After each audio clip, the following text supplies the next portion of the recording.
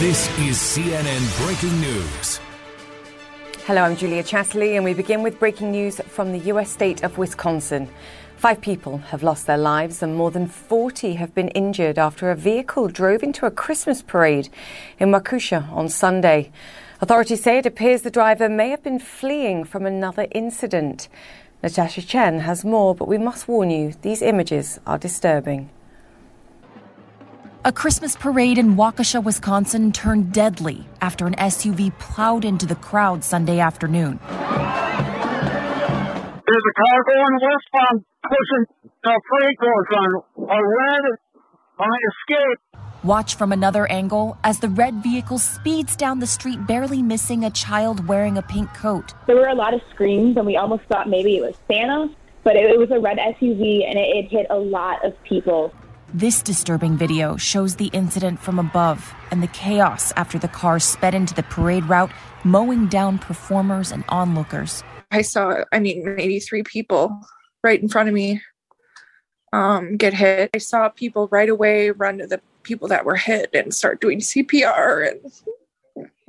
And I saw people on the ground. There's blood. And it was really bad.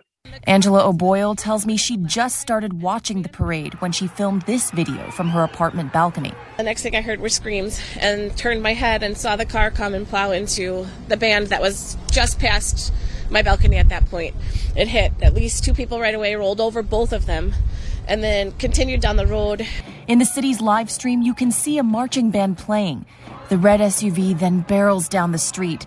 Moments later, the video shows a police officer chasing after the vehicle. We have multiple casualties. We have about 10 to 15 people down in the street. According to the city of Waukesha, at least 5 people are dead and over 40 injured. The vehicle struck more than 20 individuals. Some of the individuals were children, and there were some fatalities as a result of this incident. At least 28 of those hurt were treated at local area hospitals. We do not have any specifics on the injuries at this time. All of the patients were transported. Authorities are investigating the event this morning. We're no longer looking for a suspect vehicle.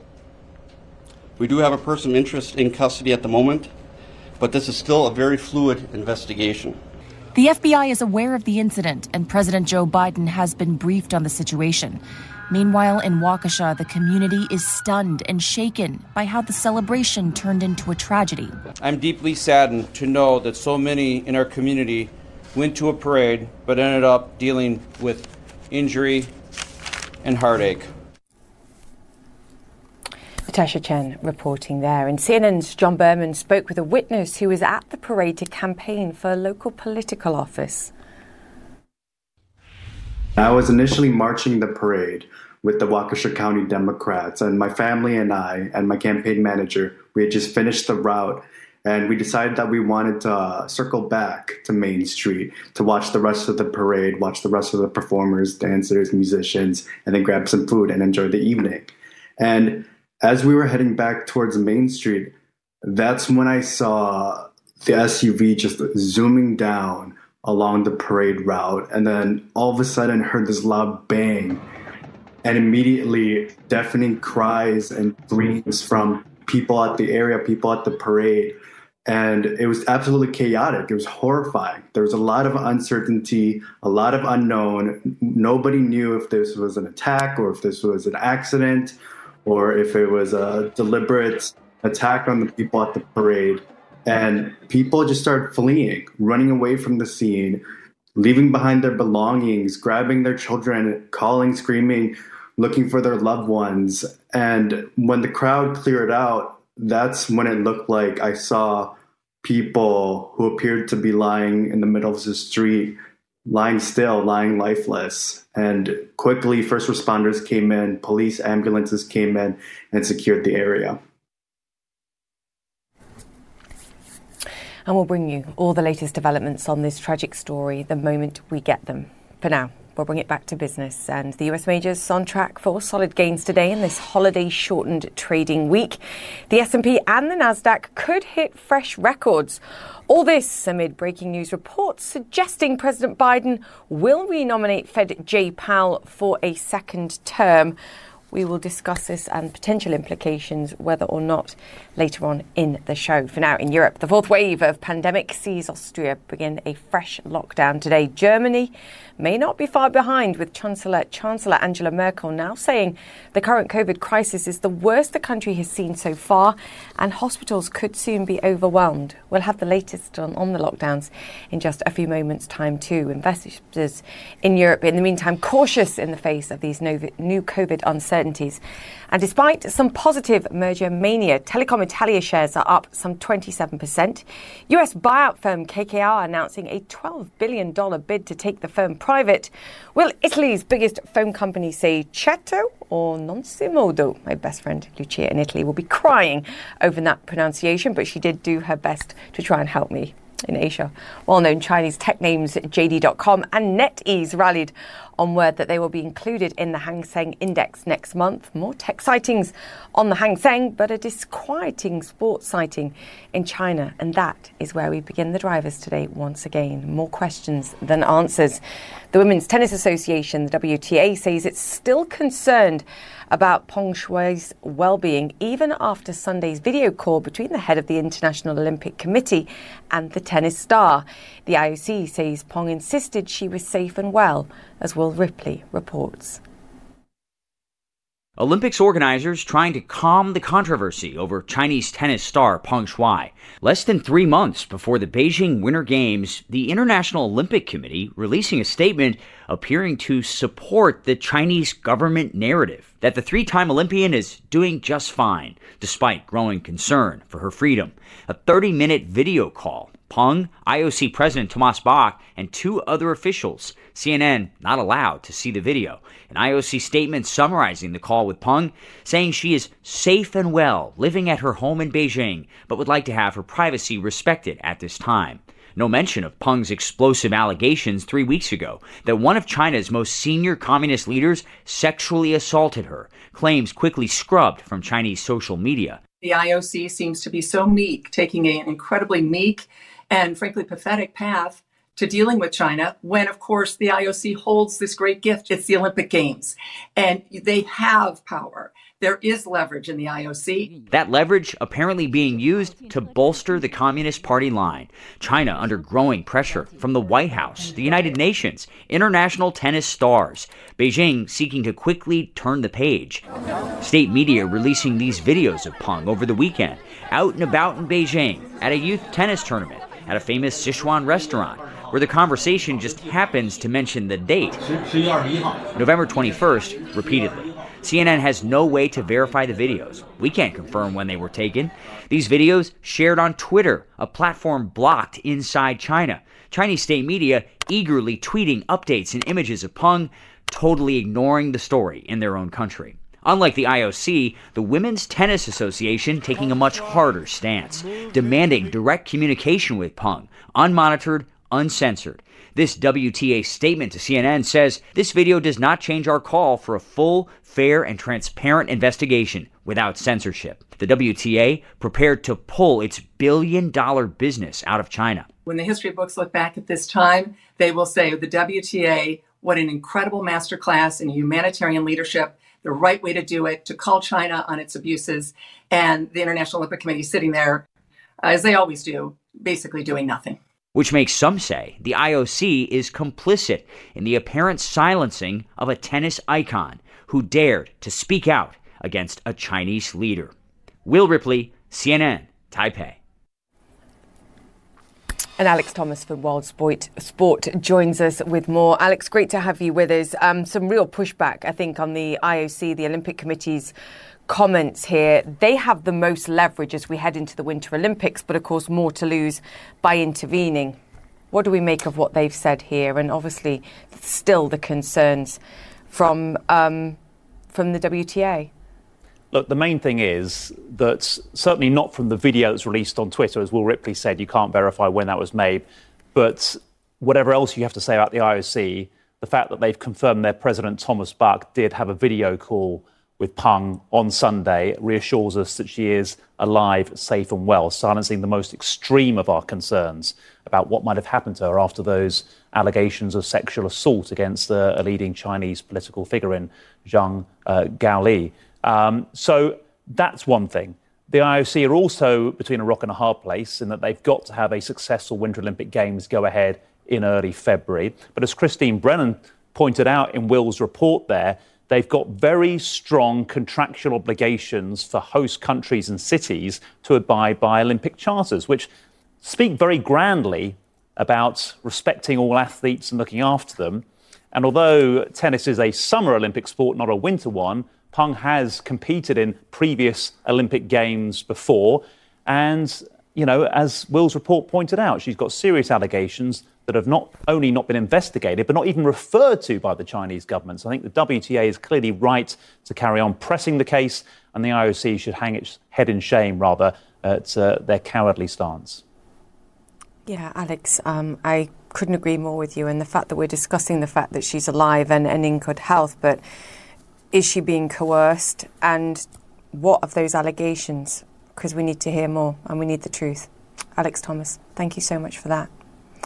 Let's move on. Restriction rebellion. Large protests across Europe over a new COVID crackdown. Police clashed with demonstrators in Belgium, where the government is mandating the use of masks and COVID passes. Meanwhile, in Austria, a nationwide lockdown has just gone into effect, forcing restaurants, cafes and non-essential shops to close for up to 20 days. CNN's Salma Abdelaziz is in Vienna with more. Talk us through the protests, Salma, first of all, that we saw this weekend. Absolutely, Julia. But let me just start by telling you where I am, because I'm at Austria's largest vaccination center, and you can see behind me that line there. We've just been speaking to the doctors and nurses that run this facility, and they say the restrictions here are working because they're forcing people who previously refused to get their vaccine to come out and get that first shot. I was asking one of the doctors, just give me an idea of the numbers. She said we're seeing 10 times as many people as we saw just a couple of weeks ago. And that's because Austria is trying a very bold experiment. It wants to be the first country in all of Europe to require everyone who is eligible to get vaccinated. And the deadline is February 1st. And that's not all. They are also trying restrictions that specifically target the unvaccinated. Yes, we're in a nationwide lockdown here now, but just last week, the authorities had a lockdown specifically for the unvaccinated. And even when this lockdown lifts, which is expected to lift in maybe about 20 days' time, it will remain in place for those who are not immunized. And the message here is clear. Austria's chancellor says there is a surge in coronavirus cases, and he blames those who have yet to be vaccinated. About 1 in 3 Austrians are yet to be immunized. So there's still a really big population here that needs convincing. But of course, when the chancellor announced these measures on Friday, there was big reaction on the streets of Vienna. On Saturday, I know we have those pictures to show you. The police told us 40,000 people came out against lockdown measures, against the vaccine mandate, accusing the government of curbing their civil liberties. It was largely peaceful, Julia, but there were some arrests, some scuffles later in the night. But there is a human toll here, and that's the chancellor's point. We understand, according to the health minister, that some ICU wards are reaching capacity. The health system is on the brink. Again, the medical community here says this lockdown is necessary. They are pleading with anyone who's not vaccinated to come out and get their shots. For those who are eligible to get the booster shot, to do so. Again, that doctor who's running this center told me she is so overjoyed to finally see people who hadn't been convinced to get that shot coming out and getting immunized, Julia. Yeah, I couldn't agree more with you, Salma. I asked you about the protest, but you are in exactly the right place, talking about exactly the right thing. If indeed this is precipitating greater amounts of people to get vaccines, then that's the right way to go, and the government's having a point. Salma Abdelaziz there in Vienna. Thank you. OK, sources tell CNN that President Biden will renominate Jerome Powell as chairman of the Federal Reserve. We'll have more on this with Greg Valliere in just a few moments' time. But let me just give you a look at what we're seeing for US market futures, if we can see them, because they have accelerated in the positive direction. You can see the Nasdaq futures up some 1%, around 0.5% for the Dow, and the S&P on that news, taking out some of the uncertainty that's been hanging over the markets and consistency, I think, is what the market says it likes at this moment. So Jay Powell will continue for a second term as the head of the Federal Reserve, according to sources. OK, let's move on for now. Shares in Italy's largest phone group surging after US private equity firm KKR made a bid to take it private. KKR offered to pay $12 billion and to take on Telecom Italia's $33 billion worth of debt. Among those with the power to squelch the deal, though, are stakeholder Vivendi and the Italian government. Anna Stewart joins us on this story. You know, I don't remember a time when Telecom Italia wasn't struggling, quite frankly, or in trouble. And part of that was balancing the competing interests of the Italian government, who has a stake, Vivendi, as who I mentioned there, also who has a stake. And you've got to balance jobs, those competing interests, with the desire, I think, to cut costs and boost efficiency. KKR think they can do it. At what price, Anna? Well, it's quite extraordinary, isn't it? They're putting a bid up, a friendly bid, they're saying, with a premium of 45% on the closing price at the end of last week, which is fairly extraordinary, particularly if you consider, as you say, Telecom Italia's checkered history, particularly when it comes to boardroom battles, but also its very lackluster present performance. It has had just this year not one but two profit warnings. Its share price has lost nearly 2/3 of value over the last 5 years.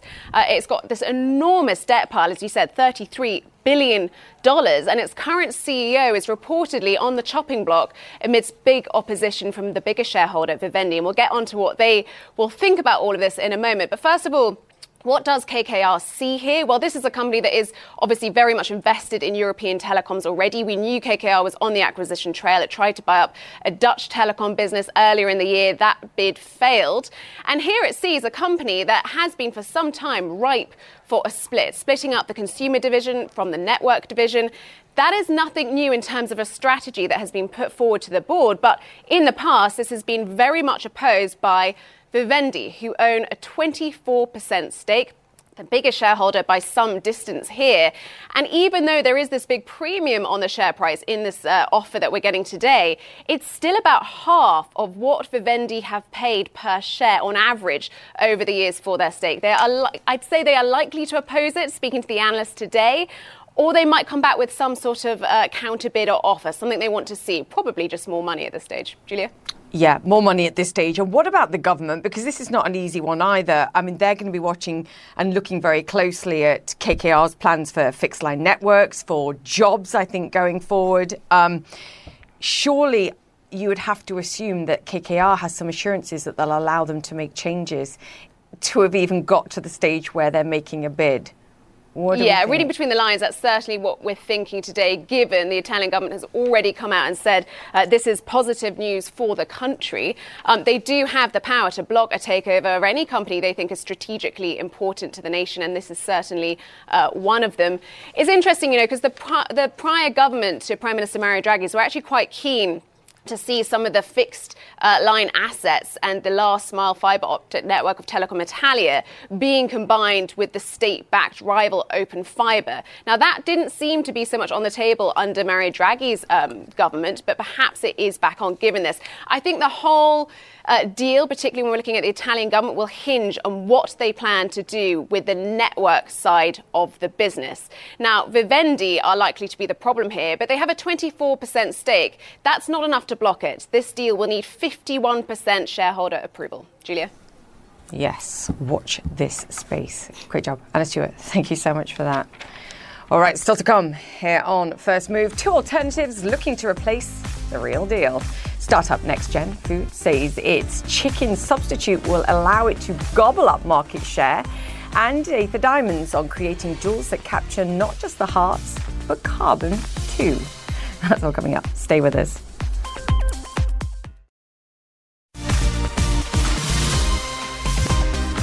Welcome back to First Move. US futures on the rise amid breaking news on the future of the Fed. President Biden set to nominate current Fed Chair Jay Powell for a second term later today. President Biden picking Powell over Fed board governor Fed member Lael Brainard, President Biden will nominate Brainard for the position of Fed Vice Chair. Apparently, Greg Valliere joins us now. He's Chief Financial Analyst at AGF Securities. Greg, I hope you're stumbling less than I am today because I'm struggling.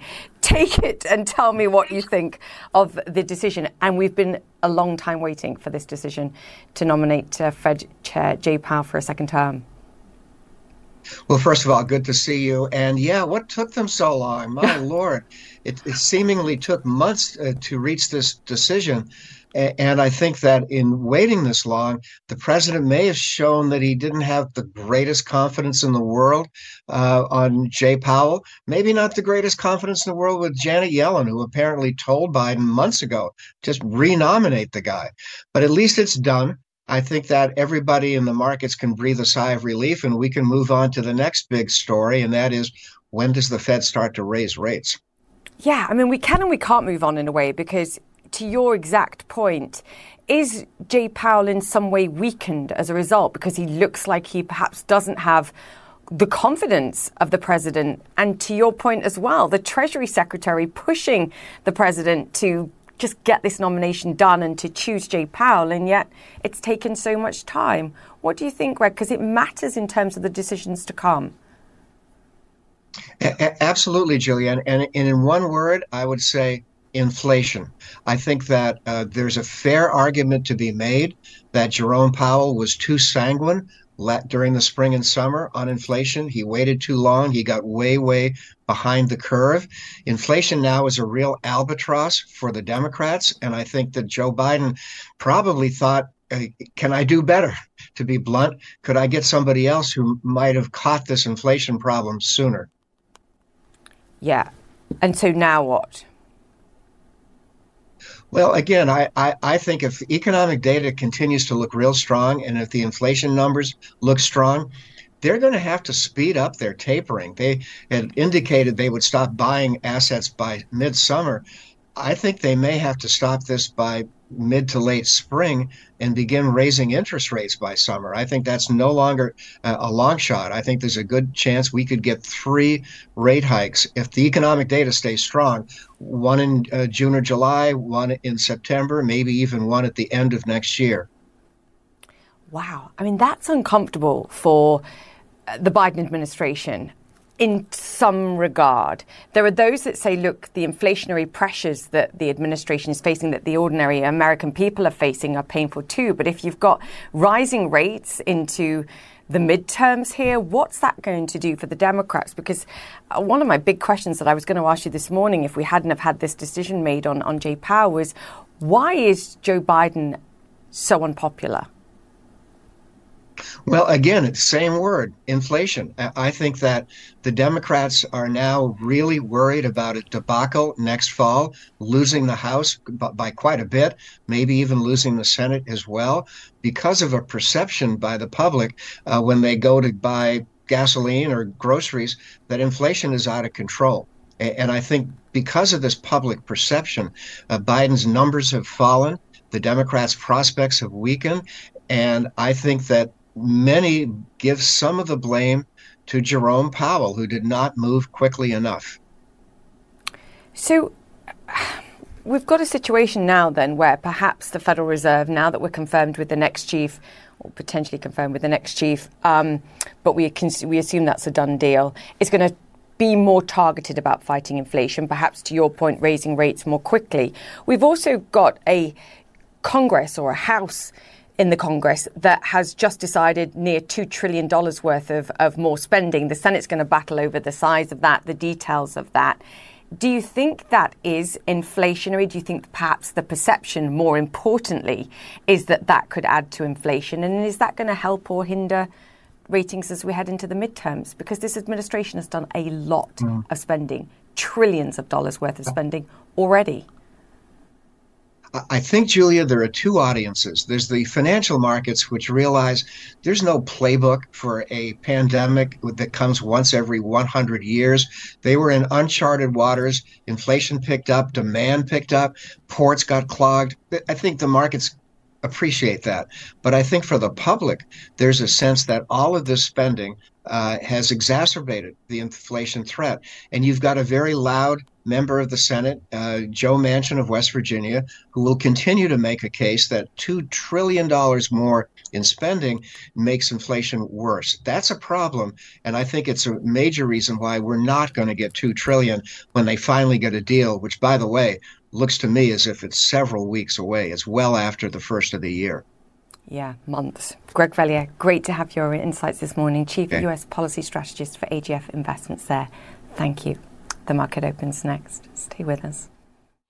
Welcome back to First Move. US stock markets are open and beginning trade on a holiday-shortened week on Wall Street, and we are moving higher. The tech-heavy Nasdaq is making another all-time high on news out this morning that President Biden has selected Jay Powell to head the Federal Reserve for a second time. And now he just needs to be confirmed by Congress. Okay, let's move on. Singapore-based food startup NextGen Foods wants to replace your chicken with an alternative that it calls Tyndall. It's a plant-based substitute for poultry, and NextGen says it's made from 9 natural ingredients. It was recently launched in the United States and over in Europe. It's now in Amsterdam too. And Tyndall is already on the menu in 150 restaurants across the world, including several with Michelin stars. Joining us now is Andre Menezes. He's the CEO of NextGen Foods. Andre, fantastic to get you on the show and to talk about this.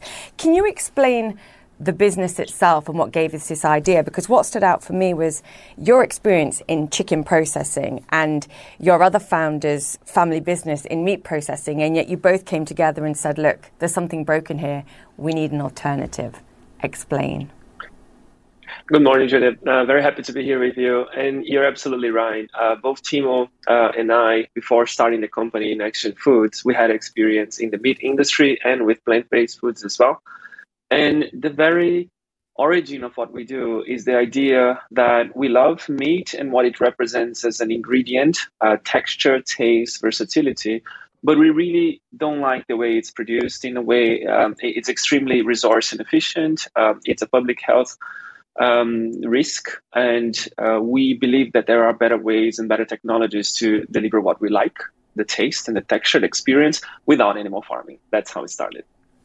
So this is not about you saying, hey, we're going to disrupt other plant-based alternative creators. This is about you saying, look, we really do need to find something alternative to eating poultry.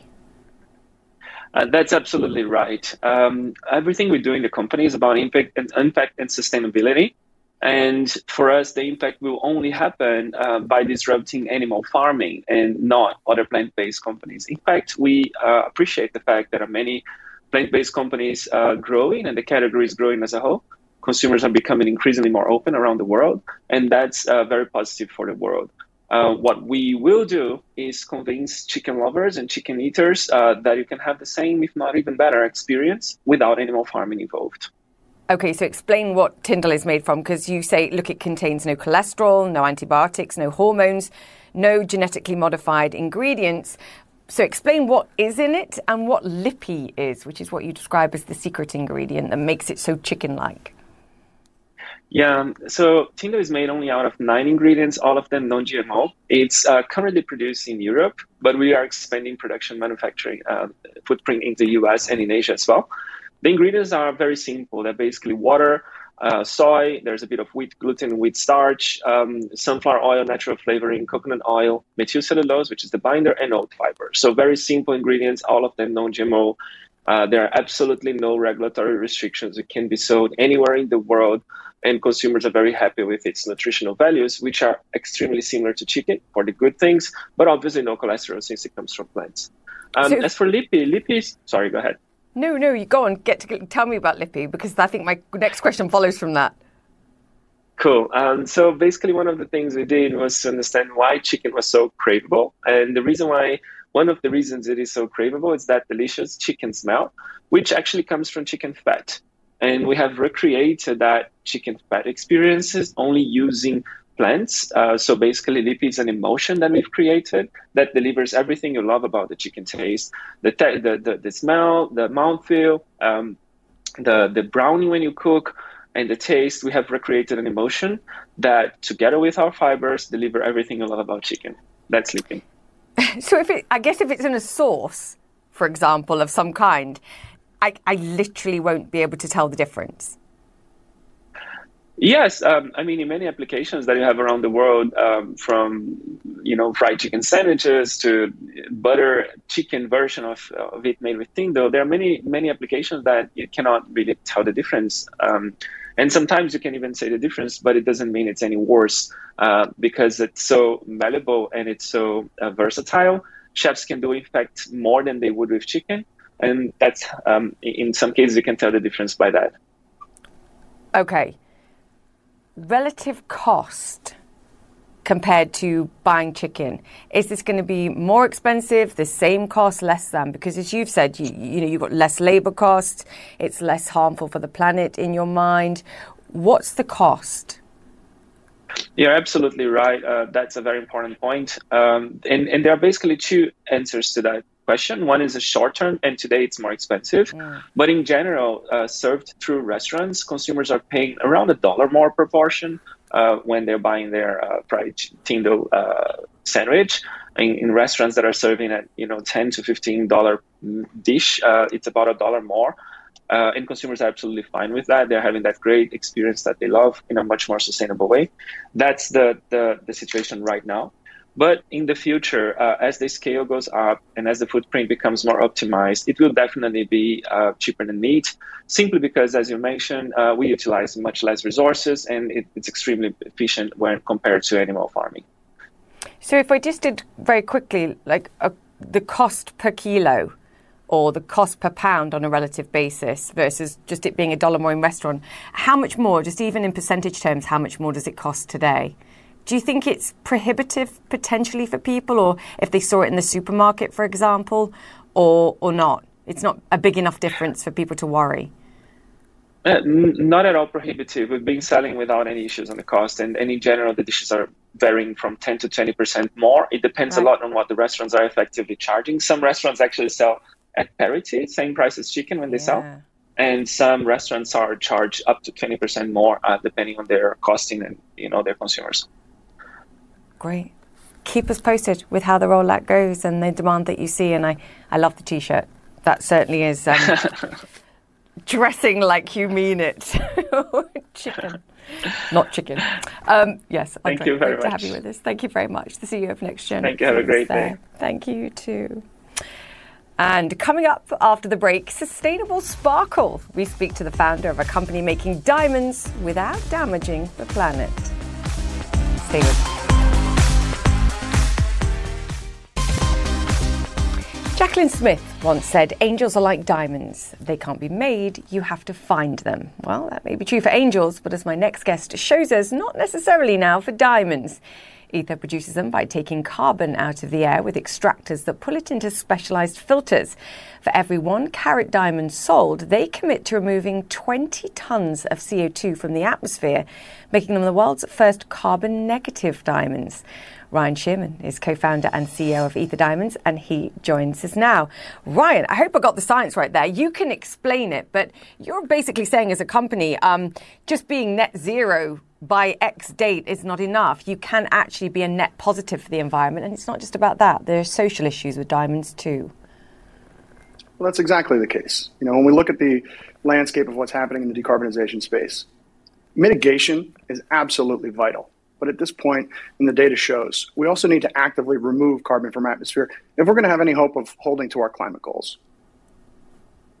Okay, so talk to me about direct air capture, because I tried to explain some of the science here, but that does seem per carat of diamond to be like a whopping benefit if you're extracting carbon from the atmosphere. This is a lofty goal when we started the company, and it's something we're really proud of. Being able to achieve a 20-ton reduction in CO2 from the atmosphere for every carat that we sell is something that is absolutely paramount to what we're doing. In terms of the direct air capture component, essentially what you said is basically true. We're using a specialized filter system that uses amines to chemically bond to the CO2 that is in our air. Once that CO2 is brought through this process, we refine it, we convert it into a hydrocarbon, and that hydrocarbon acts as a carrier for those carbon atoms. And from there, we can grow diamonds in a laboratory over the process of about a month. And then they have to be cut and polished and beautificated, which I don't think is a word, but hey, we appreciate diamonds. Cost. So important. Well, if I'm cost is important. But if I'm looking at this diamond, and you can talk about cost too, but if I'm looking at this diamond, does it look like a traditional mined diamond? And then give me the relative cost.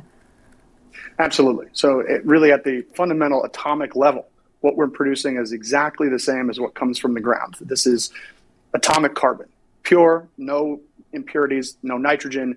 Mined diamonds can actually have impurities, and that's one of the ways we can tell the difference between a mined diamond and a diamond produced in a laboratory. From a cost basis, we go through a couple extra steps than maybe your traditional regular lab-grown diamonds, which are produced with fossil carbon. We are the only company in the world that is selling diamonds on the market that are produced with carbon that is sourced from the atmosphere. And because of that, we're probably a little bit more expensive than other kind of regular lab-grown diamonds, but we are less expensive than mined diamonds. We find that our consumers are interested in potentially paying a little bit of a premium to access a stone that doesn't have all of the negative externalities associated with other diamonds. Okay, how much more than a traditional mined diamond? I mean, obviously it depends on size, color, clarity. Yeah, but then the lab grown. My apologies. Well, it depends on really what we're talking about. At the moment, we don't sell loose stones. So when you buy an ether diamond, you're actually buying it in a hand-set piece of artisanal jewelry produced right here in New York City. So it depends on what you're looking to buy. It would be comparable to a mined diamond from one of your local jewelers, perhaps, maybe just slightly underpriced from that. But we are a little bit closer to the price of a mined diamond than that of a traditional regular fossil carbon lab-grown diamond. And in terms of clarity, in terms of color, can you play with that based on the science and the technology that you're talking about, or how does that work? Absolutely. It's a bit of a science and it's a bit of an art. So you can refine your recipe. The way I like to, an analogy I make often is it's like nailing shingles to the roof in the middle of a hurricane. So it's controlled chaos. But over time, you can refine that recipe and you can use that to improve your clarity, to improve your color. We're really proud that over the course of the last 3 years, we've really been able to dial that in. We're selling diamonds that are in the near colorless and colorless range. We've shipped diamonds that are internally flawless, meaning no visible inclusions with the eye or with magnification. So as far as anyone's concerned, whether that be a consumer or even a professional jeweler, you really can't tell the difference. We are at the top end of that segment, or the top end of that range. Now, Ryan, I know that you used to work at a jeweler, because when you talk about the actual diamonds and creating one that's flawless versus talking about the science, your eyes light up, and mine did too, I have to be honest. You worked for David Yurman, you and your co-founder, and that sort of brings me to who the client is. Are the clients that you had there, which is a very well-known jeweler here in New York, the kind of people that would buy these diamonds, or are you targeting perhaps Gen Z, millennials, perhaps even if they are smaller and less relatively expensive diamonds, those that have sustainability front of mind? So it's a bit of both. You look at the high end of the market. The luxury segment is one that is wholly underserved from a truly sustainable standpoint, meaning if I'm a luxury consumer and I'm someone who has purchased jewelry from the David Yurmans of the world, and I want something that is responsibly sourced through and through, there's nothing on the market until now. There was previously nothing on the market to satiate that need. At the same time, we're finding that younger consumers who really at the core care so much about where their products come from, they're gravitating towards us in ways that we didn't really expect. We've had consumers come to us and say, I had previously written off diamonds. I said I would never buy one. And now that I know this exists, I have to have one. So we look at this as an opportunity to in fact, grow the market a bit. Okay. I saw that you said 2/3 of diamonds sold in 2019 were sold to Gen Z and millennials. So it's quite fascinating. Written diamonds off, but now we're interested. Are you profitable? So that's the beauty of diamonds as an outlet for captured carbon. One of the primary challenges across the board in the carbon capture and utilization space is whether or not you can develop functional unit economics. And we're really proud to say that diamonds are the unlock. We're able to generate a ton of revenue for each carat that we sell. And that's, in fact, what enables us to go and hit these really, lofty goals that we've set for the company and this big commitment of removing 20 tons for every carat that we sell. Yeah. If you can make money while you're doing this, then you're a winner. Just in America, or is there a global audience for this? So we launched just in America. Even if you go to our website right now, we're really catering to the U.S. market. That said, the inbound interest from international retailers, consumers, and brands has been far exceeding what we expected. So we are in the process of really rolling out a larger global wholesale play, as well as catering to individual consumers in other countries. We do that on a bit of a one-off basis. So if someone is in Australia or Paris or Canada and they want to find, an ether diamond on their finger someday in the future, they can actually reach out to us and we will handle those one-off. But as of right now, the primary market is the U.S. Aha, but there you go, you see. So for people watching around the world, there are options. Ryan, great to have you with us. Thank you for that. Ryan Shearman there, CEO of Ether Diamonds. Great to chat to you, and we'll speak soon. Okay, stay with us. We're back after this.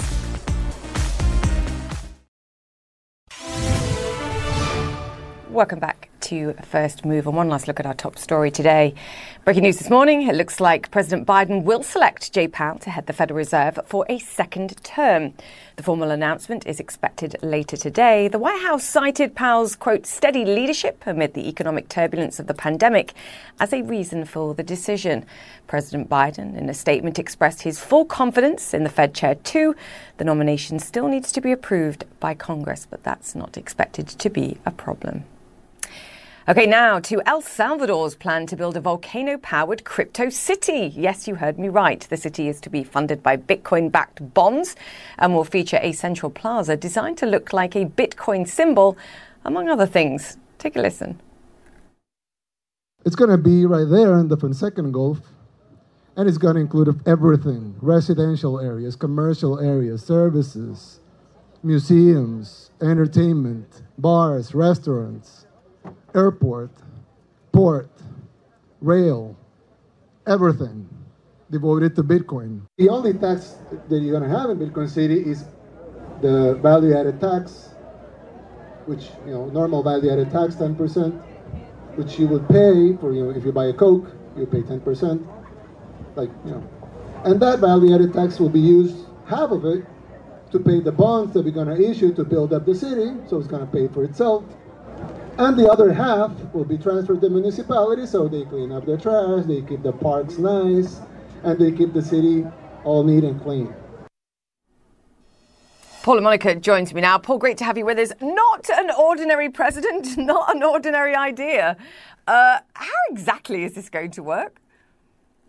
Yeah, this is a bit curious, Julia. I thought about wearing the baseball cap behind me, on the hip backwards in honor of El Salvador's president, but decided against it. I think what's going to be very interesting here to see is we know how volatile Bitcoin prices have been. So is it really feasible to have Bitcoin bonds backing this venture?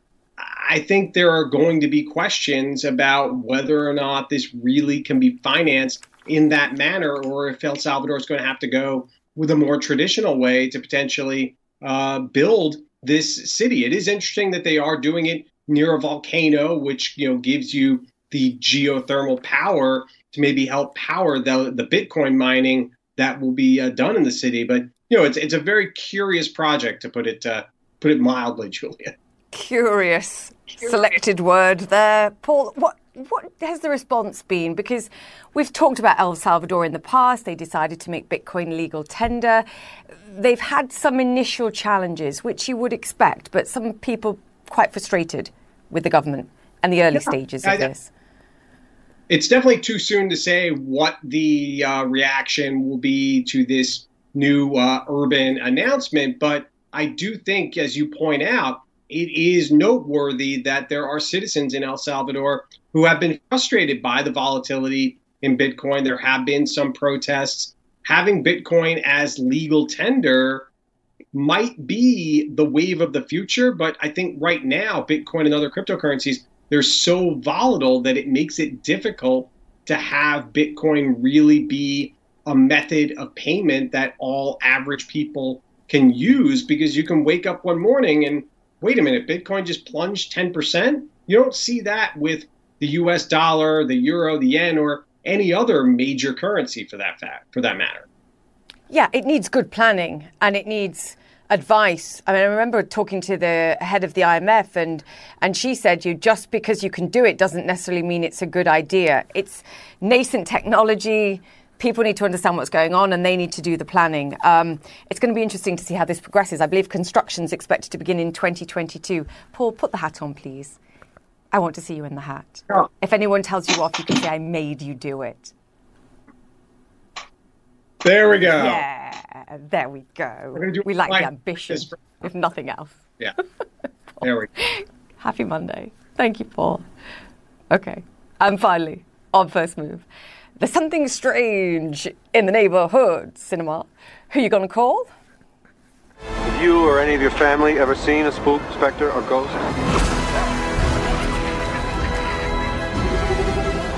Oh my God. Ghostbusters!